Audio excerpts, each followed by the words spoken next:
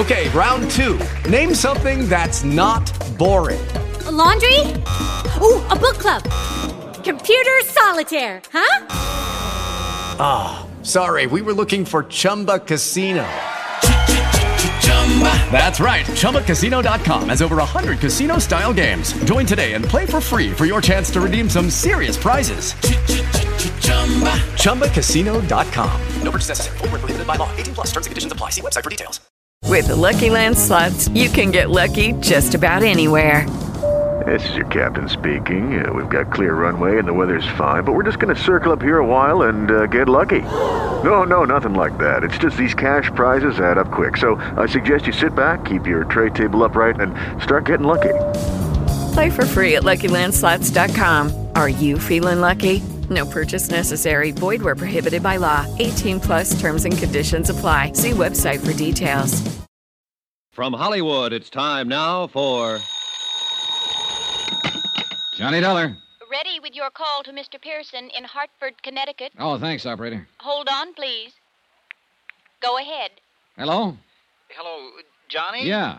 I got your wire. Hold up payment on the Abbott claim? That's right. Anything wrong? I haven't talked to Abbott yet. The people I have talked to are all wrong. The veterinarian who handled a horse, a secretary in Abbott's office, and an office manager he fired. There's something cockeyed around here. Any ideas? Not yet. Okay. We'll hold up the claim on your say-so, and if there was anything wrong about that horse's death, you better find out about it. No.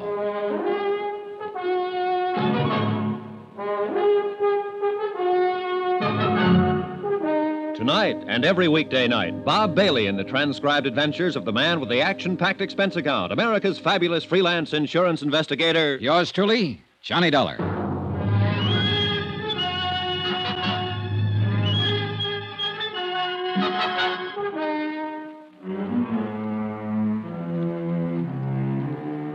Expense account submitted by Special Investigator Johnny Dollar to the Universal Adjustment Bureau, Universal Building, Hartford, Connecticut. The following is an accounting of expenditures during my investigation of the Duke Red matter in San Pietro, California. Expense account item 3, 48 cents, postage. I sent a registered letter containing a copy of Dr. Gorey's injury report on the racehorse Duke Red to a veterinarian service in Cleveland, asking them to verify the extent of injuries to the animal.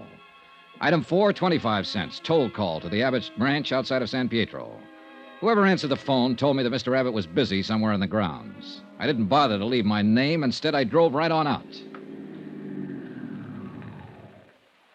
The Abbott breeding farm was complete with white fences, rolling green hills, bluegrass, and a stately old colonial residence set at the end of a long roadway among towering trees.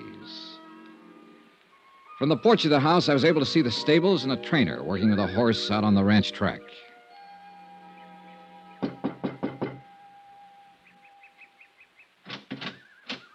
Yes, sir. Good morning. Good morning. My name's Johnny Dollar. I'd like to see Mr. Abbott, please. Yes, sir. Come in, please, sir. I'll try to find him, Mr. Dollar. You want to wait here, sir? Thank you. He left me standing in one of the biggest living rooms I'd ever seen in my life. I took a plant in front of the fireplace, lit up a cigarette, and began to look at the pictures and statues of racing horses lining the mantelpiece. Pretty soon, things started. A blonde girl in a yellow suit walked in, having an argument with a gray-haired man in jotters. They didn't see me as they entered, or they just didn't pay any attention to me. You aren't old Pardon? enough, strong enough, or have brains enough to live as you please. I forbid you to... I know what you're going to say. That stuff about how you forbid it and it can't go on. Well, let me tell you, it can go on just as long as I want it to go on, and I don't care what you do. Now, you listen to me, young lady. As long as you're in this house and under this roof, you will conduct yourself according to the way I dictate. Dictate? Yes. Who are you, Hitler or somebody? Don't whatever you do interfere with me again. Ever. Terry. I'm sick of it. Do you hear me? Sick of it. That was as much as I heard. But then it didn't last long. I saw them go out and walk around the garden once, shake fists at each other, finally part. He disappeared up a narrow stairway. And then, about a minute later... Wait a minute.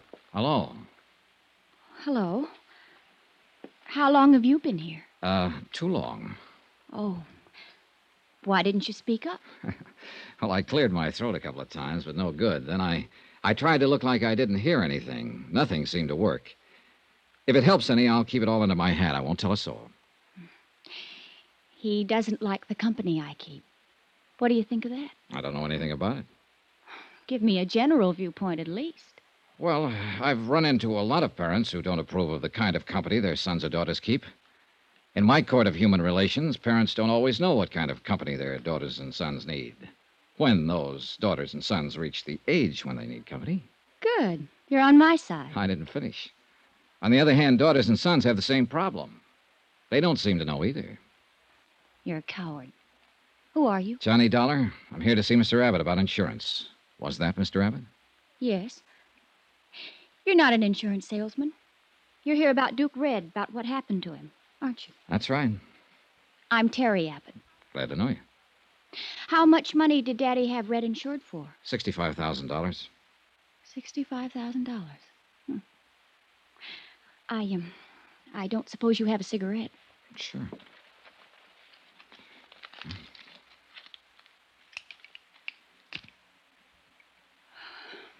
Thank you. Has the claim been paid yet? No, not yet. If Red had made the tracks this year, he would have doubled that. Tripled it, probably. There's not enough money in the world to replace that horse. He was a great running horse. I've heard that before. Dr. Gorey mentioned it. Look, I'm sorry all this happened. Dad shouldn't have shot Red. We understand he was injured beyond hope. That's a lie. That's a what? Dad shouldn't have shot him. He just shouldn't have done it. Red was the only horse in the whole stable's worth anything. The only thing around here worth anything. Wasn't the horse injured? Injured? Oh, that's what you'll hear. They'll all tell you that. But I can tell you something else. Terry, what are you talking about anyhow? He's an insurance man, Dad, and I can tell him the whole thing, and I will. Go to your room, Terry. It was a terrible thing to do, shooting Red. It was just like murder, and you know it. Be quiet and go to your room. It was murder. Murder. Murder. Stop it! Now go to your room. Thank you for the cigarette, Mr. Dollar.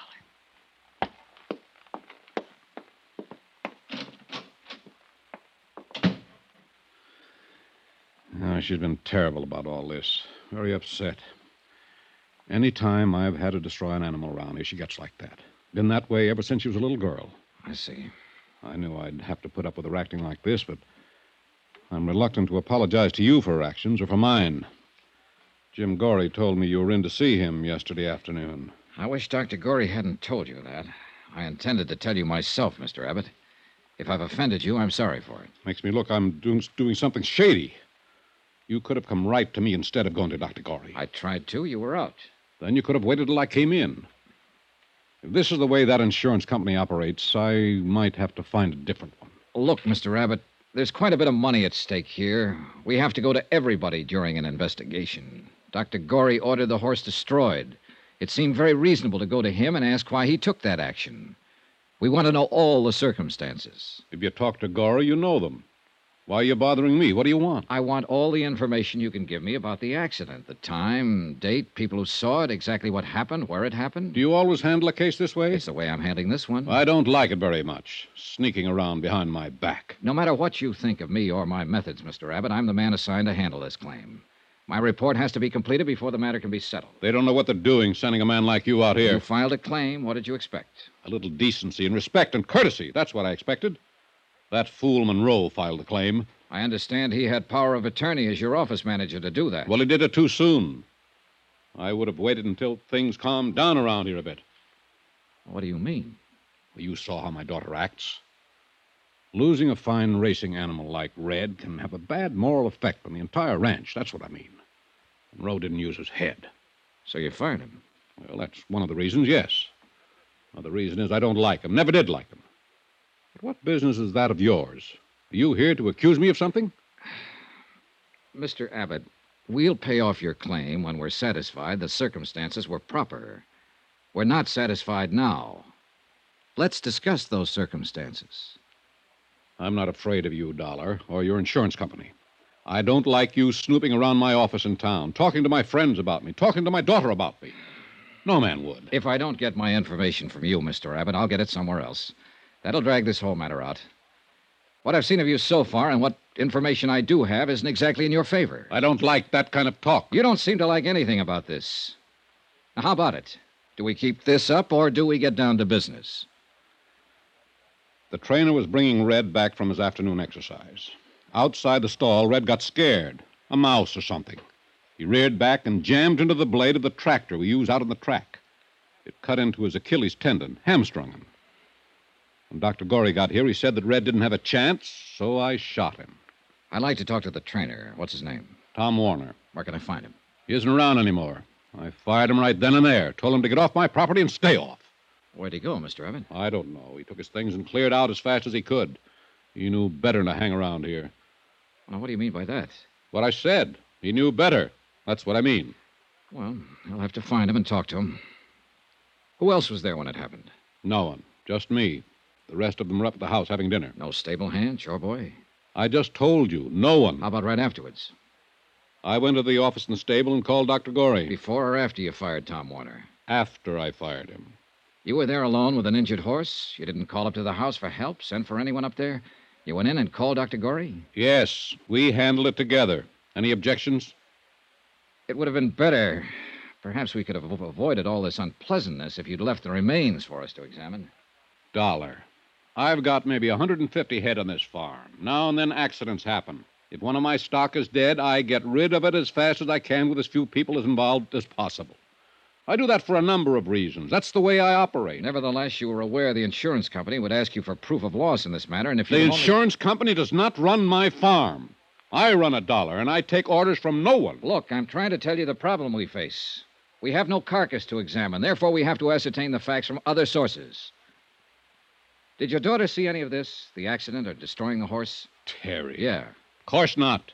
You mean those crazy things she was saying when I walked into the room? Well, in view of the crazy circumstances, what she was saying might be worth listening to, Mr. Abbott. Huh. I had the impression that she saw the accident. Pipe dreams. She wasn't even around. I'd like to talk to her just the same. Cully! Cully! You talk to anybody you like, Dollar. I don't care. But I hope you made notes today because you've already got all the information you're going to get from me. Yes, sir, Mr. Abbott. Yes, sir. Cully, I want you to look at this man. Yes, sir. His name's Johnny Dollar. Yes, sir. If he comes knocking at this door again, if he even comes to the front gate, if you see him on the grounds ever again, throw him out. I don't want him around here. Yes, sir, Mr. Abbott. And right now, Cully, you can just show him out. You're being foolish about this, Mr. Abbott. Show him out, Cully. This way, Mr. Dollar, sir. Never mind. I can find my own way.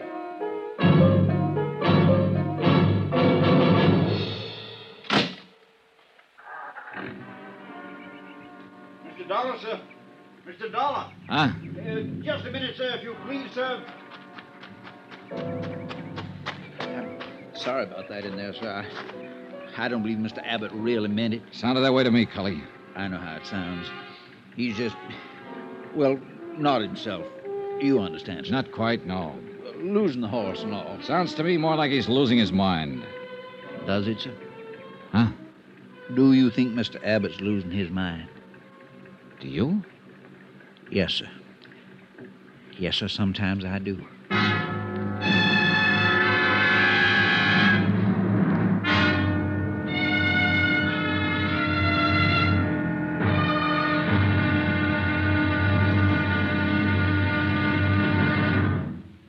Now, here's our star to tell you about tomorrow's intriguing episode of this week's story. Tomorrow, the whole case starts to fall apart like a man full of bullet wounds, which is just about the case.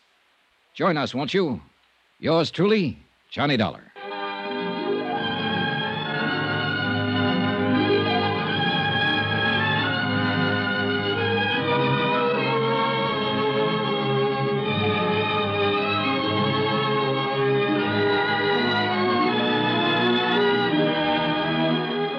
Yours truly, Johnny Dollar, starring Bob Bailey, is transcribed in Hollywood. Written by John Dawson, it is produced and directed by Jack Johnstone.